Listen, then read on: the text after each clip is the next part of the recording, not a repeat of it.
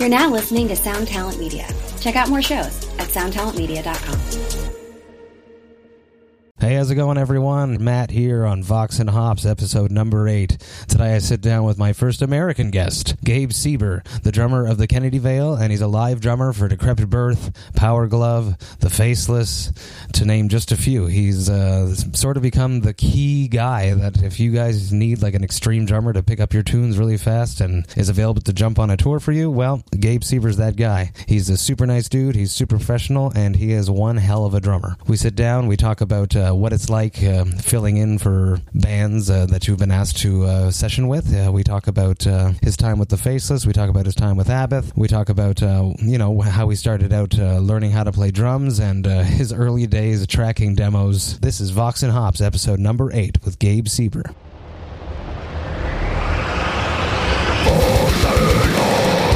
I warn you, what you are about to hear is very disturbing indeed.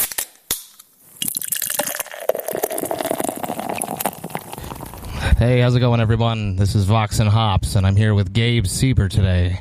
He's here playing drums for Power Glove tonight in Montreal at Fufun Electric. Today we are at Le Saint-Buc on Saint-Denis, one of the best micro bars in Montreal. It has an extremely varied amount of beers to choose from. There are 44 on the board that I can see right now. Today we have chosen to drink because he said, I asked Gabe, what kind of beer do you like? He says, I like IPAs, and I saw that they had Boreal du Nord-Est on the board, and I said, well, you're going to have to taste this one. So the Boreal du Nord-Est, the history behind this beer is that Boreal is like one of the biggest micros in Quebec. They're sort of more commercial now, and they put out like, a whole bunch of everyman day beers, like blondes and a dark beer and a white beer. And then the craft beer explosion happened in Quebec, and they got into the game. They hired a new brewer, and they started making the Boreal du Nord-Est. They did a little limited release at beer fests, and then they started releasing them in cans at their factory. People would line up in the rain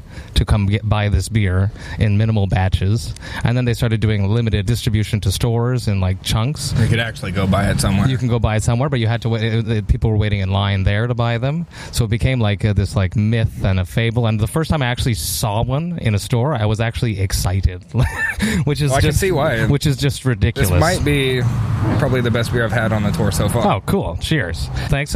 Color for people that don't know, Boreal du Nord-Est. It's a nice hazy IPA. It's got, it's opaque. It's hard to see through. It smells, extremely tropical, fruity, like pineapple-y, mango-y, and it tastes deliciously refreshing, in my opinion. Yeah, it's on a hot Montreal day like this. It is swelteringly hot. I will give people a little bit of context. The heat wave is continuing.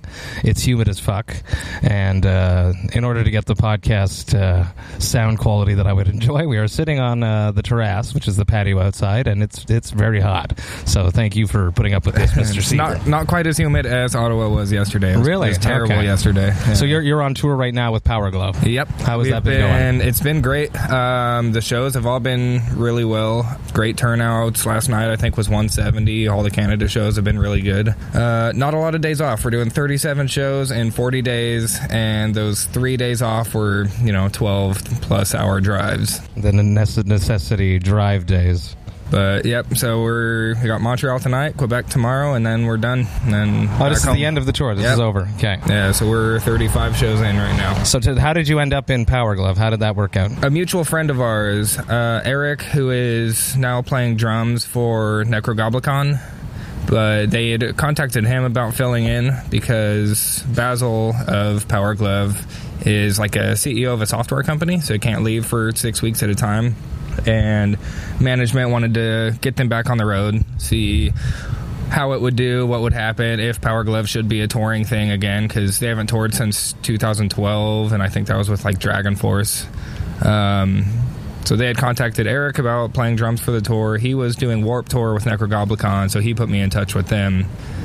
And then from there, they sent over the set list, worked on all the songs, went and rehearsed in Boston for a week, and now here we are at the end of it, 7 What weeks is that later. like? So basically, you told me before that you're from Sacramento, Yeah. and now your Power Glove is based out of Boston, Yeah, so you had they're- to get yourself there. Yeah, they're based out of Boston. They took care of flights and everything and had a rehearsal spot set up for us. Did Airbnb for a couple days and then stayed with Basil for a couple days. And then, You have Basil's blessing yes. to be playing Yeah. his parts on Yeah, and his he tour. came to a couple of the rehearsals, and we went over parts and fills and all that.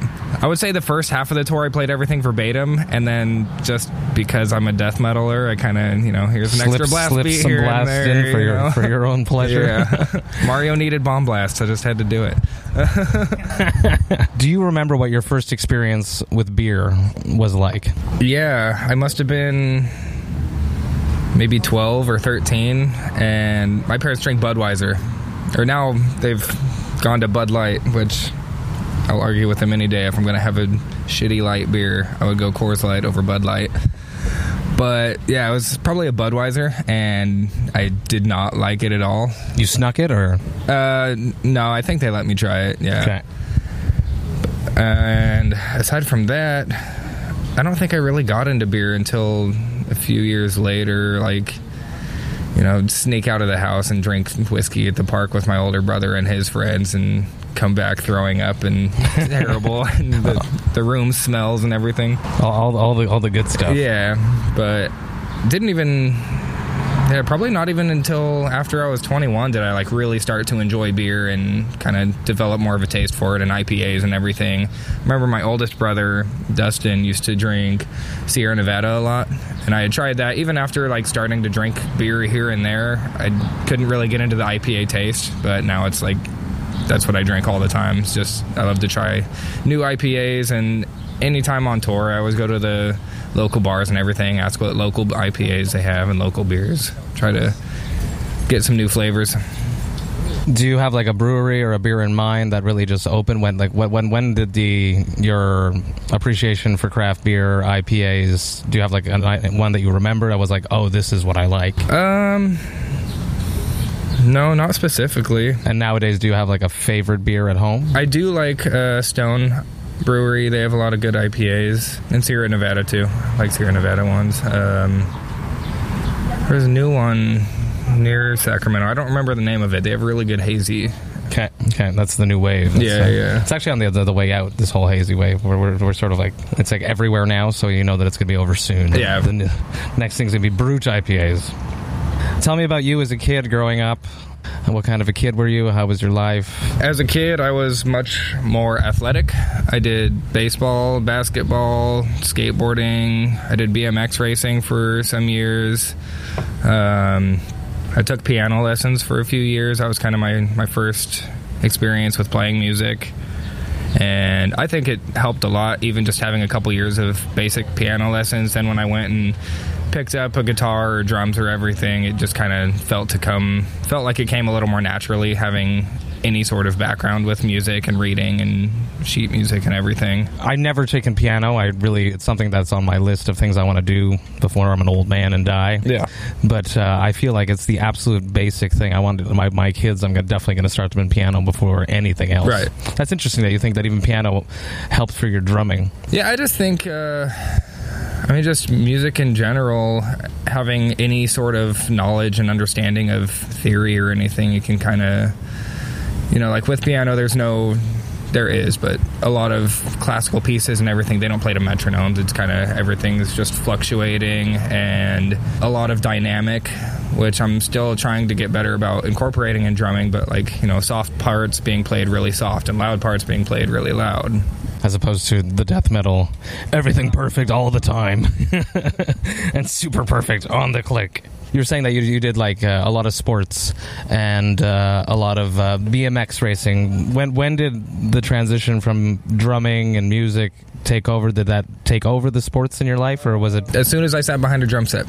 Everything stopped. Yeah, so I skated a lot. I spent all of high school at the skate park, and then my oldest brother was always a musician. He was making up songs and just joking around, and he would always play a piano, bass, guitar, drums. He ended up buying a drum set from a yard sale for like $100, and it sat at my grandma's house, and I would always walk to my grandma's house after school because it was near my high school. So I'd kind of watch him play and kind of figure things out, and then he would leave, and then I would go sit behind the kit and try to figure things out for myself. Drums were the last instrument I picked up. So I did guitar and I did piano and everything, but I knew as soon as I sat behind the drum set, like, this is what I'm going to do. Oh, it's amazing. That's just right away. You knew it, the feeling? Yeah, just, even though, like, you know, looking back, I was like, it was terrible, like, playing the worst thing, but I had so much fun doing. Do you remember, like, what song you actually started with? I think the first song I ever actually learned front to back was with my friend Rocky, who, our first band, we used to just do like a bunch of covers in my parents' garage and everything, but the first song we ever learned together was The Scentless Apprentice by Nirvana. Okay. And then from there it was like we did Kill Switch Engage and Cradle of Filth covers and Exhumed and Carcass, Impaled, a whole lot of like the gore metal type stuff, and that's kind of where I got the start into the death metal realm, was with gore metal, and then we started writing our own stuff. We were called Wretched Dawn. Wretched Dawn. Yeah, and it was very much Carcass worship. Okay, yeah, you got to start somewhere. Yeah, but still, even like looking back at those songs, I have a couple of them still on my iPod, and the recordings are absolute like dog shit. It sounds terrible. We had a Mac computer in the room, and we didn't have any microphones, so it's just the computer mic. No way. We would start to record, be like, no, it's too close. Put it at the other end of the room, start to record, no, it's too far. We were trying to find this in-between spot to put the computer so the mic would pick it all up. Wow, you can't say you guys didn't try. Yeah. But yeah, it sounds terrible, but I still can look back and be like, yeah, I'm proud of these songs. You know, it's like, for what it was, we were like 16, 17 at the time. Like, we wrote some really death metal songs. Like, people our age weren't doing that in Sacramento. Were you listening to metal yourself at the time too? Yeah. Again, a lot of like Carcass, Exhumed, and stuff like that. Cannibal Corpse, Rob Zombie, Korn, Slipknot. And when was the moment, like you sat behind the kit, you knew you wanted, this was for you? Was there always a moment like you're like, I'm going to be a touring musician? Not really. I just knew that I wanted to play drums. I didn't have any preconceived thoughts about this is what I'm going to do with my life and I want to be on tour and travel and everything. It was just I want to play drums. But then I think the first video I ever made was playing Slavery in a Death Decay by Hour of Penance from Italy.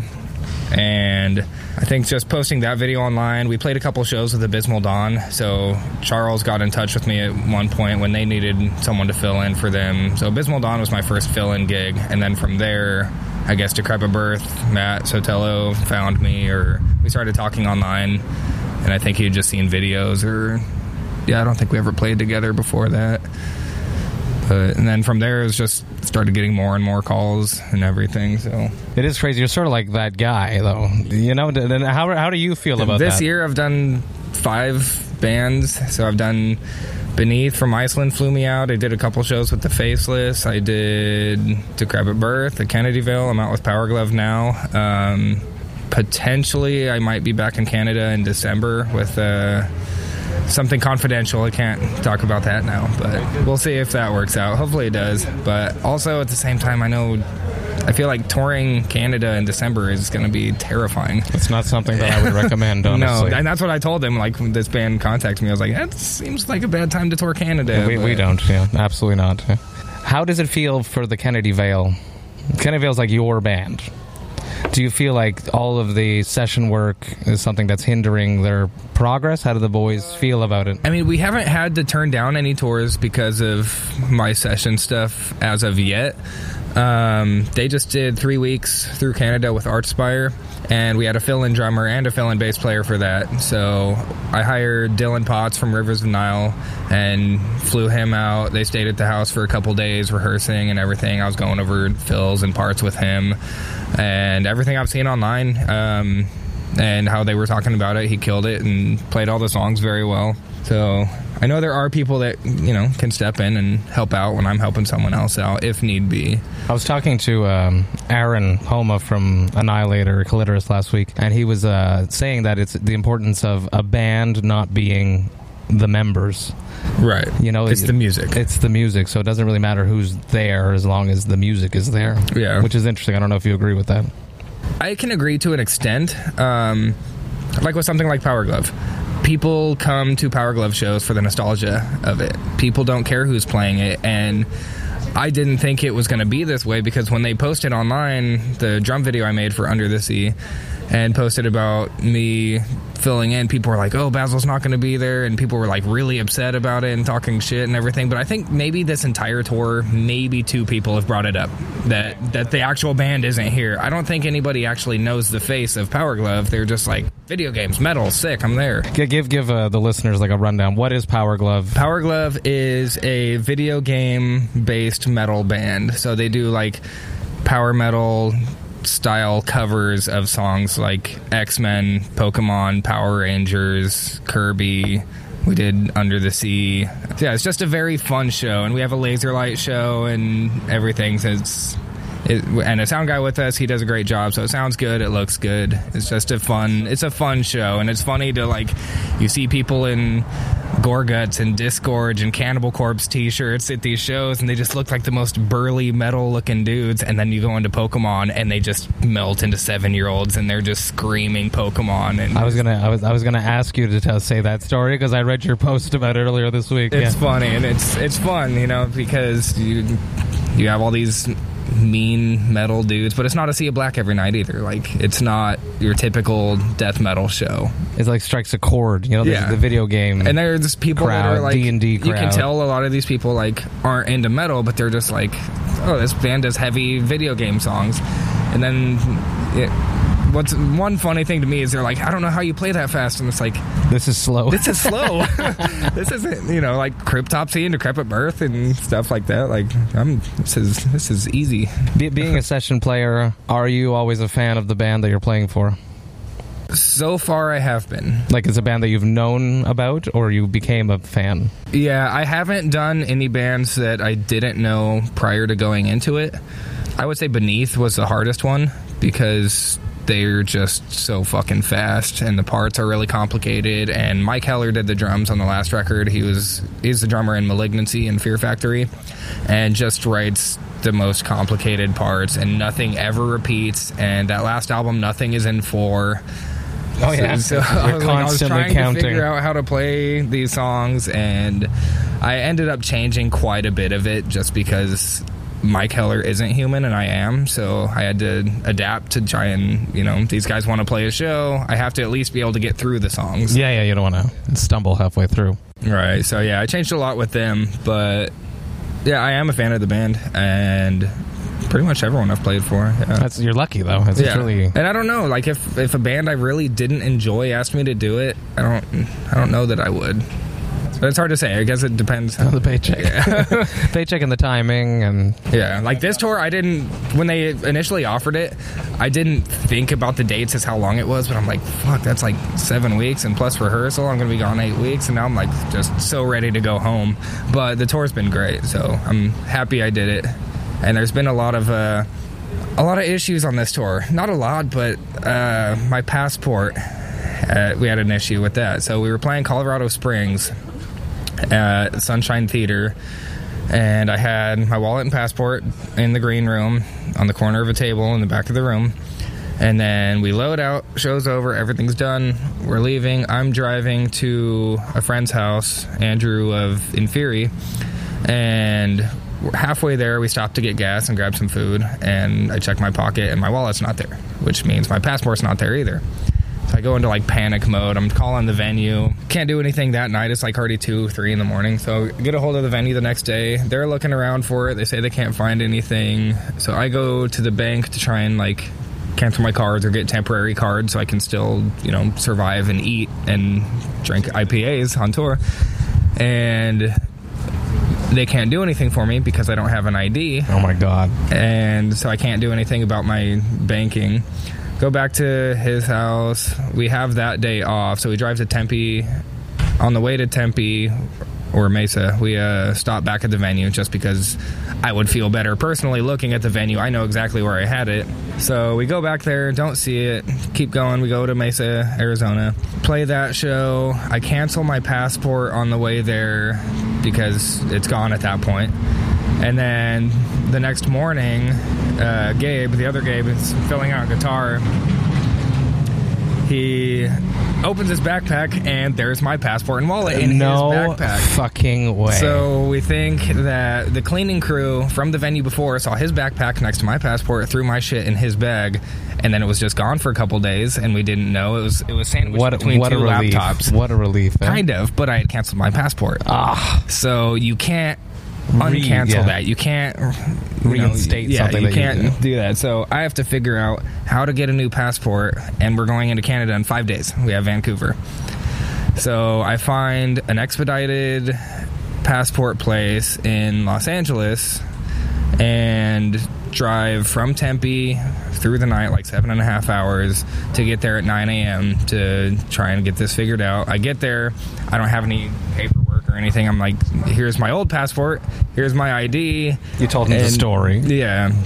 Like, well, here's what you need. You need 7 documents, at least 12 months old, with your name on it so we know who you are. We need your original birth certificate and other information and everything. So I'm calling home. Hey, I need all this stuff overnighted to LA. We have 3 days in Southern California. We're doing San Diego, Santa Ana, and Hollywood.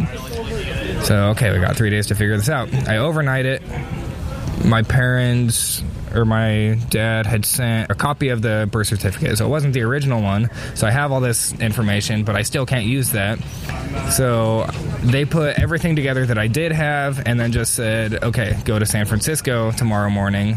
They're open 7 to 11 or something. Get your original birth certificate. They will seal it. They will overnight it it has to go to Memphis, and then it has to go back to San Francisco, and then it has to get to me in Seattle within 2 days. Holy fuck. So I didn't know if it was going to work out. My girlfriend brought my birth certificate to San Francisco the next morning. We meet there. We get it all taken care of. So it's out of my hands at this point. They sealed it. They sent it. And now I'm in San Francisco on Saturday. Sunday, there's no post. Monday, we're in Portland. Tuesday, Saturday, we're in San Francisco. Sunday, we're in Portland. Monday, we're in Seattle. Tuesday, I need to be in Vancouver. So that leaves, they shipped it Saturday. It goes to Memphis. It comes back on Monday. And then Tuesday, I'm checking my phone, and it still says, like, on the emails, it says it hasn't shipped yet. So I don't know if it's going to be there or not. But then Tuesday morning comes around, I get an email, your passport's here, go pick it up. And it worked out. But, That's so $600 later, in the most stressful week of my life. My. And it was in the guy's bag the whole time. Yep. So now I have 2 passports. One of them we can't do anything with, but, it has stamps from all over the world. Yeah, you got to keep those. Yeah, the nostalgia. I keep those things, too. Yeah. That was a stressful epic week. Tour story. Yeah. And then after the show in San Francisco, Gabe starts complaining like his stomach hurts, and we're like, okay, well, we'll drive here. Hopefully you'll feel better by the time we get to Portland. But it just keeps getting worse and worse. So this is all in the same time, the same day. So my passport's done with. I can't do anything else about it. Now we're driving to Portland. His stomach hurts. We end up dropping him off at the hospital when we get to Portland. And hours later, he's having surgery. He had his appendix removed. Holy fuck, he was getting appendicitis. That's why he missed that show. Yeah, he got appendicitis. So they took it out, and we picked him up that night, and we went to Seattle. He was on stage the next day. Sitting in a stool. He's not headbanging and everything. He's like wasn't 100% for a couple days. Like, he's still not really 100%, but at least, he's back on stage rocking out with warrior. Us. And, yeah. Metal warrior. That's amazing. It's been a little bit of drama that week. Holy. Well, I'm glad that's over with. Jesus. Let's talk about drumming. Which drummer has influenced your evolution as a player the most? In the early days, it was Flo was a big part of it. John Longstreth, Nick Barker. Nick Barker, I didn't even get into his stuff until maybe like the last 5 or 6 years or so, when I first started hearing like Dimmu and Old Man's Child and everything. But even after I had already been playing for so many years, after hearing his work on like In Defiance of Existence by Old Man's Child and Puritanical by Dimmu, that really changed how I approached writing drums too, like being very subtle about where he places things and really creative cymbal work, but not being over the top. He really lets the music breathe while still being creative with what he does. Are you constantly evolving? Do you feel like you're... I feel like I am. Never satisfied with where you're at? There's always of course. Something more everyone's going to be their own worst critic. What is something that you feel that you still struggle with? My feet. Your feet? Yeah. Okay. And what about the speed of them? The consistency? Consistency. Yeah, like speed is okay, and it's getting a lot better. I feel better as a player now than I ever have, which is always the goal. You always want to be getting better and better. But yeah, it's just been a very slow improvement for my feet. Like, it's always been my weakness. My hands have always been fast and can keep up, but my feet can't always keep up with my hands. But the last couple years, I've really been working on the swivel technique, like George Callias.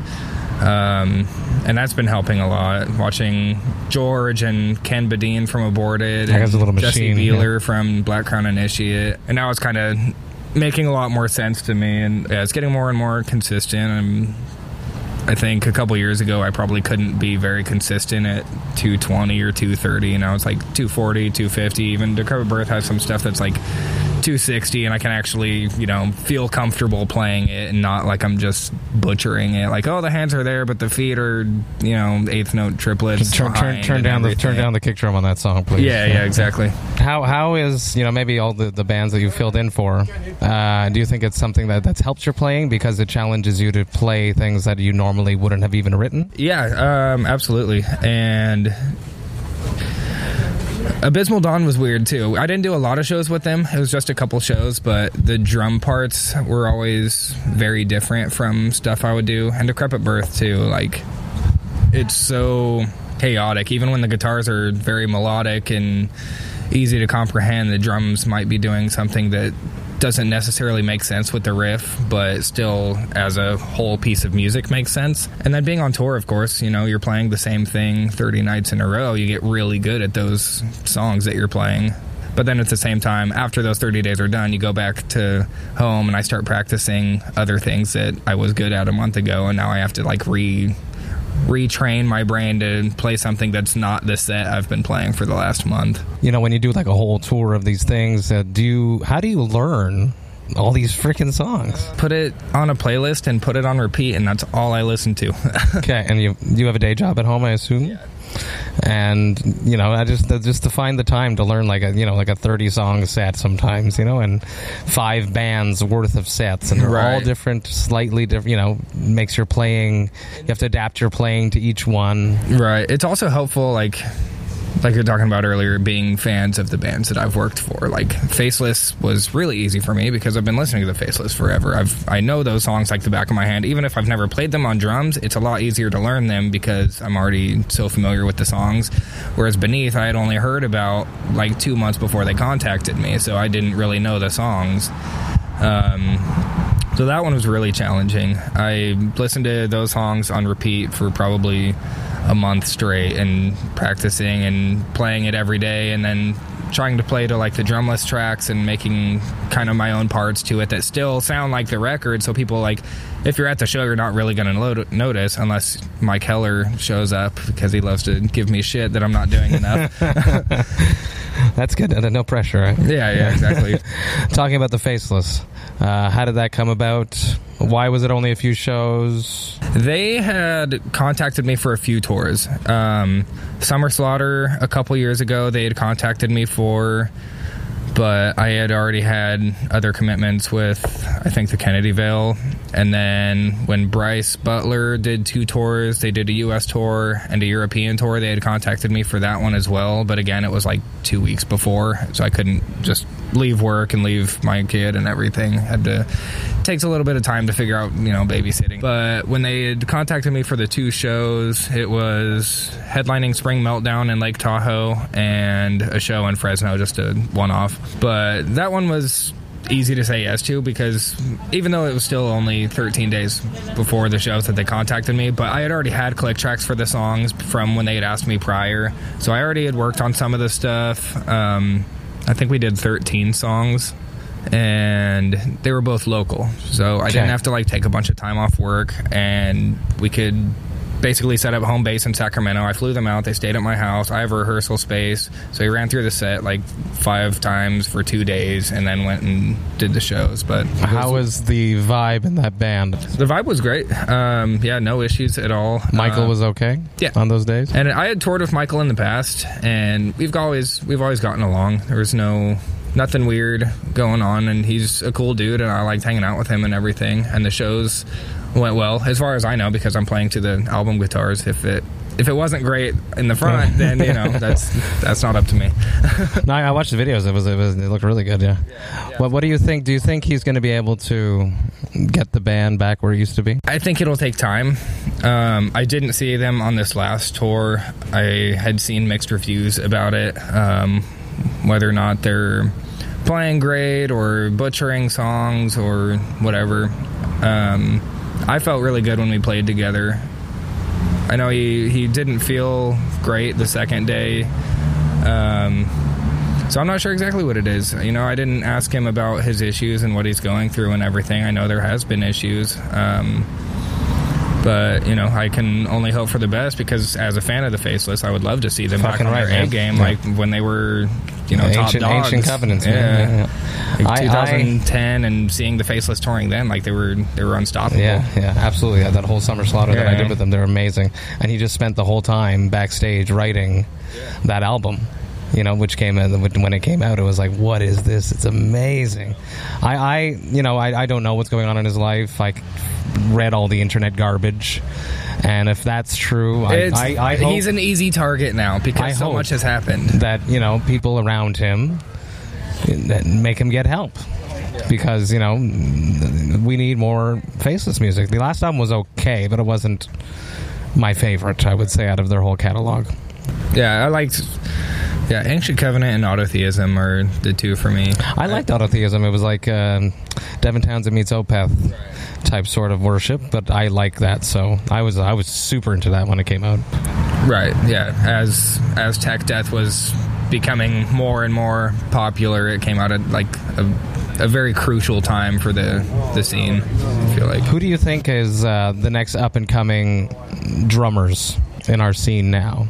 The next, extreme drummers. I think Bryce Butler is great. He did the Faceless, and Cody, who just did the Faceless, he's playing with Enemis. His playing is great.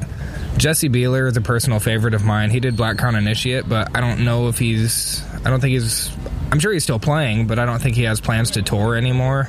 Okay, he'll just be a studio guy. Matthew Palazzo, he was in the Zenith Passage on that tour that we did, the Devastation. There, he was on He's that, great. Yeah. And then let's just talk about Bryce Butler. How many bands is this kid in? I don't know how he does. He's in more bands than you. He's probably in 3 times as many bands as I am. I don't know how he does it. Yeah, I don't know. He did a couple shows lately. One was, I think it was a 6-band package, and he played drums for every single band. No way. 6 sets in a row that he played. Well, at least there was no drum change. Yeah, exactly. Made it easy. The promoter was happy. Yeah. And the sound guy. But I think he has another show coming up where he's doing like 4 bands in one night. I don't know how he has the time to learn all the songs, the brain capacity to hold all the songs, and the stamina to play that many songs in a row. That guy's got a totally infectious laugh. Yeah, I can still hear it written in my head right now.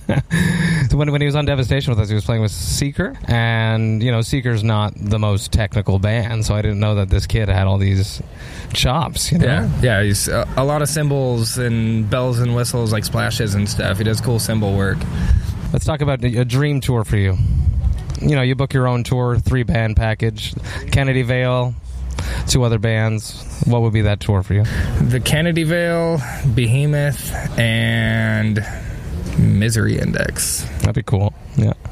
It's a very weird bill, but I think it could work. For you as a fan, and for you as like I just want to watch Adam Jarvis play drums every night. That dude's a fucking monster. Yeah. Behemoth is on my list as well. Yeah. I definitely love to do a tour. One tour with Behemoth when I was doing the Abbott thing. We toured Europe, so that was 11 shows with those guys, but I was like kind of awestruck the whole time, like I want to go over there and hang out with those guys, but what am I don't know what to say.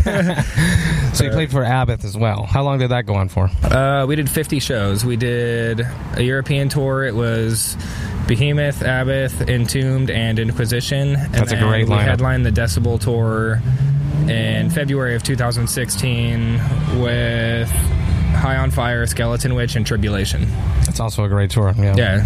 I didn't know Tribulation before that, but I've been hooked on the band ever since. They're super fun to watch. We shared a bus with them. They're really cool guys, and I'm just a huge fan of their music now.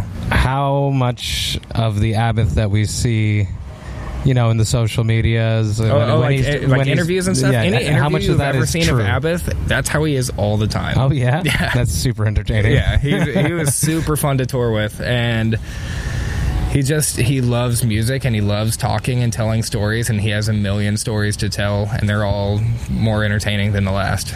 So he was fun to be on the road with until it's 6 a.m. and you want to go to sleep, and he says, wait, one more Kiss video, one more Eric Carr drum solo, and he just goes off about Kiss, and you'll be up all night watching Kiss videos with the guy. What keeps you sane on tour? Beer. as he casually glances down towards his half-filled IPA glass. Yeah, I try to call home often and talk to family and loved ones and my son and everything. I'm not as good about it, and being in Canada, I can't really do anything because my phone doesn't work here. I find it hard being on tour and communicating back home. It makes me miss it more. Yeah, especially if you're playing your hometown on tour and then you still have a ways to go. I remember a couple months after my son was born, I was with Decrepit Birth for our first tours, my first tours that I did with them. We did a 6 Feet Under tour, and then I was home for about a week and a half, 2 weeks, and then we did another 2 or 3 weeks in Europe. So that was my first long tour, and it was right after my son was born. So the first tour was okay. I felt fine. I wasn't homesick or anything. And then I'm home for a couple days and then leave again. And then that second tour after I left again, I was like, this fucking sucks. I want to be home with my kid. Yeah, it felt like an eternity. Those early months of a baby, though, so much changes so fast that you end up missing a huge chunk of their development. Mm-hmm. So. Yeah, now he just started second grade a couple weeks ago, and that's amazing. That's crazy. Yeah, he understands it a little more now. My dad's on tour. He's playing drums for. Does he think it's whoever cool? it Does is. he think it's cool? Or he doesn't. Yeah, he likes care. it, Yeah. And he plays a little bit too. He doesn't really let me teach him anything. He'll sit behind the drum set and play, and I'll be like, hey, let me show you a paradiddle. Let me show you a rock beat. And he'll say, no, I want to play my own thing, which is also good because you have your own ear for it, and you're gonna do what you think sounds good. That's good. He's got a hard head. Yeah, he's gonna learn him. Maybe when he gets older, he'll open up more to some direction. Yeah, but he's very good with memorizing things. You turn on the radio in the car, and he'll sing whatever song comes on. He memorizes lyrics like it's nothing. See, I feel like I used to be like that, but now I can't remember lyrics for the life of me. And me, being into metal, no offense, I don't care what you're talking about. I care how you say it. I want the tone. Is the tone there? Yeah, I don't know what Cryptopsy lyrics are, but it sounds cool. Cold Hate Warm Blood. That's it. Just song titles. Yeah. What is the best piece of advice that you would give to someone starting a band today? Take your time. There's no rush to get on stage. If you feel unprepared, keep practicing. Stay in the garage. Stay in your rehearsal spot. Wait until you have all the kinks hammered down. And I don't know. That's kind of a double-edged sword, I guess, because I would also encourage you to go get out and get on stage and get in front of people, because you're going to learn a lot there too. You can only learn so much before you ever get on stage, because then that's a whole other ballpark of things that you need to learn, like loading in, loading out, being punctual, getting off stage on time, not breaking down your drum set on stage. Are you listening? Are you listening, children? You don't say hi to your friends before your frickin' gear's off stage. Completely agree. What is the best piece of advice that you received from someone, with more experience than you? I'm not sure. There was John Longstreth recently did an interview that I liked a lot, and he said speed is a byproduct of control, and that kind of resonated with me a lot. You don't need to try and be the fastest that you can be all the time without being having control over what you're doing. Because if you can control 100% what your limbs are doing, then that's when you can, start going faster and faster and still being consistent with what you're doing and have dynamics throughout it too. So that's very interesting. I've kind of that's stuck in my head, and I've been really focused on that the last year or so. Like, instead of I'm going to try to hit 290 today, like, how about I do 240 but I do it perfect for 5 minutes, and that's actually really good. What about the accomplishment that you're most proud of? I would say the Kennedyville record, Imperium. I think I'm really proud of what we did with that. There's a couple parts in there that I would have loved to gone back and change, but we put a strict time restraint on us. We had 2 or 3 songs written, and that was in like July or August, and then we booked studio dates. So like, all right, December, we're in the studio. Like, we have to get this record done. And it came together a lot better than I expected it to, given the circumstances. Even like the day before we went into record guitar, we still needed like another song and a half. So it's like, okay, we have a couple riffs. What do we do? So like, we're up all night. Casey records a couple riffs, and then I take those riffs and just kind of chop them up and structure it and move it around, and it ended up being like one of my favorite songs on the record. It's funny how that happens sometimes. The ones that you're least prepared with on the new Cryptopsy tour, the 4th track called The Way of the Flesh, it was the one that we were all like, not totally finished. We never got like a scratch track that was complete with like nice, good sounding, good consistent guitar sounds. It was like weird guitar sounds throughout it. Chris didn't have time, and it's one of my favorite tracks. And like, I had like lyrics, I knew what I wanted to do, but I didn't know exactly what I wanted to do throughout the whole thing. And it's one of my favorites. It's weird how that happens. Maybe it's because you didn't overanalyze it sometimes. I just kind of roll with it. Well, I'm out of time, this is what it is. I actually like that.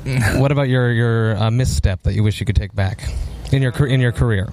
I guess just being more prepared when I go on tour with a new band. I remember the first Abath show was an absolute train wreck. Not solely because I wasn't prepared enough. Like, we rehearsed for 3 weeks. We had a lot of time to work on everything.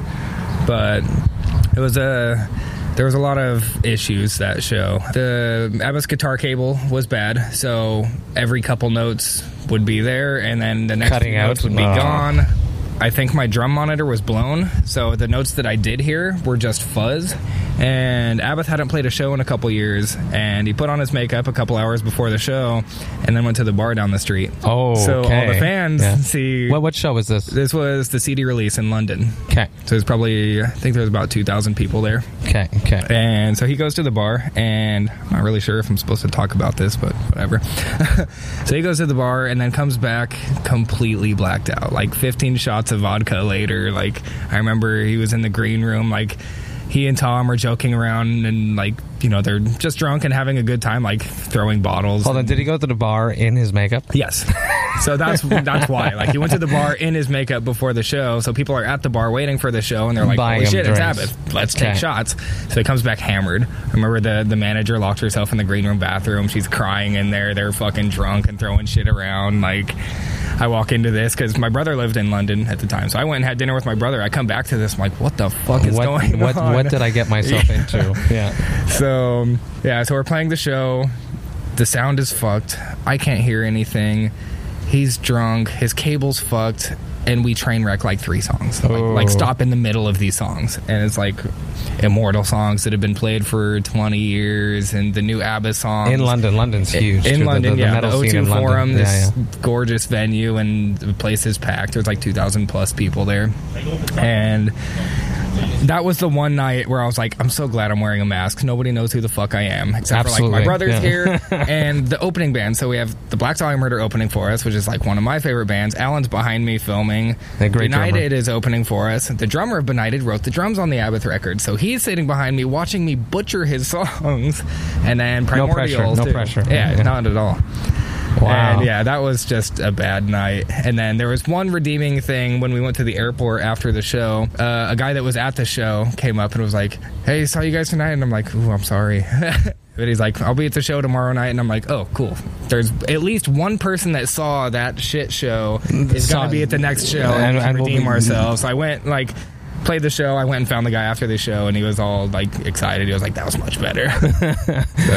So being more prepared. Yeah, preparation for sure. And now I think that was like the last time I had stage fright. Like even going out with the Faceless or Beneath and Power Glove and everything, like I haven't felt nervous before a show since then. And I think it was just because like I never expected to even meet the guy, let alone play for him. And that's a huge gig. Huge show, and we're like about to meet up with Behemoth and everything. So that was pretty nerve wracking. But after that first show, everything was fine. Like that was the only bad show. Why no more? Are you not drumming for Abbott anymore? I guess you could say personal differences. So I did the 2 tours, and after the tours, Tom and I kind of got into it a little bit, but now he's not Tom with being? Abbott. Tom is King of Hell. He was with Gorgroth. He's a bass player. Okay. So yeah, now that he's not in the band anymore, I'm kind of like, hey, can I get my job back?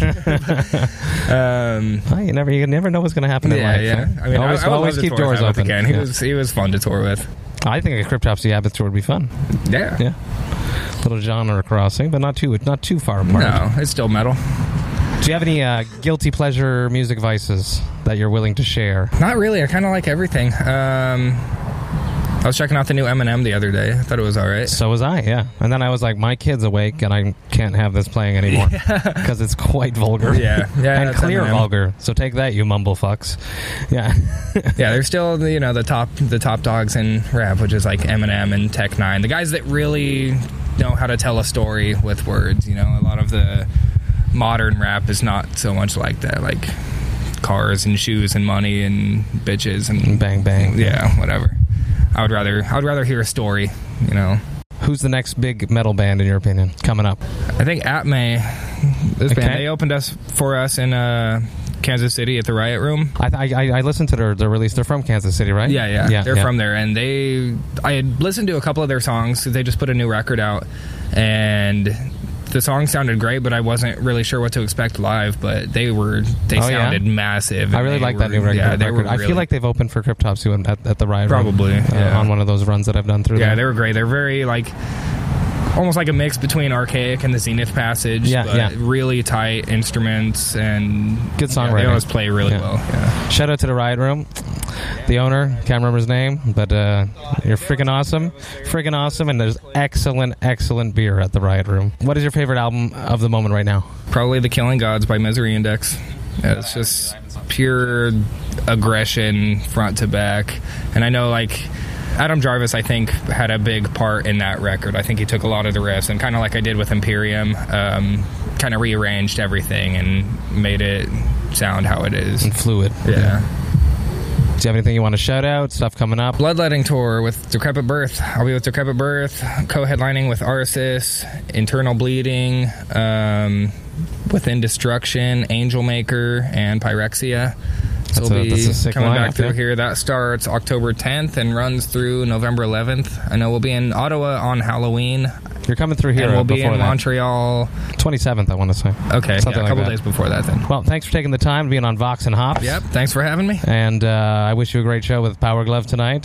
Thank you so much. Blast through Under the Sea for me. Oh yeah, I'll add an extra blast beat. I'm absolutely stoked to have met up with you. Thanks for taking the time. Cool, thank you. All the best. Cheers.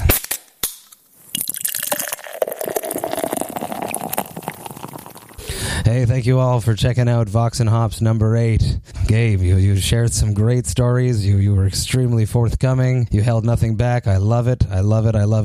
So happy to sit down with you. You know, you meet these people on tour. You get to chit chat here and there in the venues, but you never really get to know people on tour the way I have the chance to when I meet them for the interviews at Vox and Hops. We were sitting at Saint-Boc, which is one of Montreal's best brew pubs. They have just such a wide variety of delicious beer, and anytime that I'm downtown, I always go to Saint-Boc. They just have the best beers. The staff is friendly. It was just so amazing to sit down with Gabe, get to pick his brain. You know, we did it in the afternoon before he played the set with Power Glove that night. Next up on the podcast, episode 9, I sit down with Pat Loisel, the guitarist and vocalist of Augury. I had such an amazing conversation for you guys. I'm so excited to share this with you. We talk about Pat growing up with Asperger's in an era when these diagnoses did not exist, his unbelievable collection of over 200 tarantulas. I swear to God, this guy has 200 tarantulas in his basement in this little tiny room. They're all in separate aquariums. It's I'm not necessarily into spiders, but I went in there and I checked them all up, and they were very interesting and very beautiful. But I was happy to leave that room and watch him lock that door. He also told me about how most of the material that he writes with Augury right now is stuff that he's written back in the 80s, and he has all this material in his mind. He would bring it to a band. The band would say, no, that's not right. So he just put it in the vault, and then all of a sudden, he shows up and he's writing all this Augury material. He's found bandmates that can collaborate with, that are open to his extreme vampire music, as his old bandmates would call it, and he pulls out all this stuff. Super great conversation. Really stoked to share it with all you guys and girls. All of that is up next on episode 9 of Vox and Hops. As always, if you have any suggestions, recommendations of who I should interview, what beers I should share with people, please send me emails at matt@voxandhops.com. All the best. Thank you.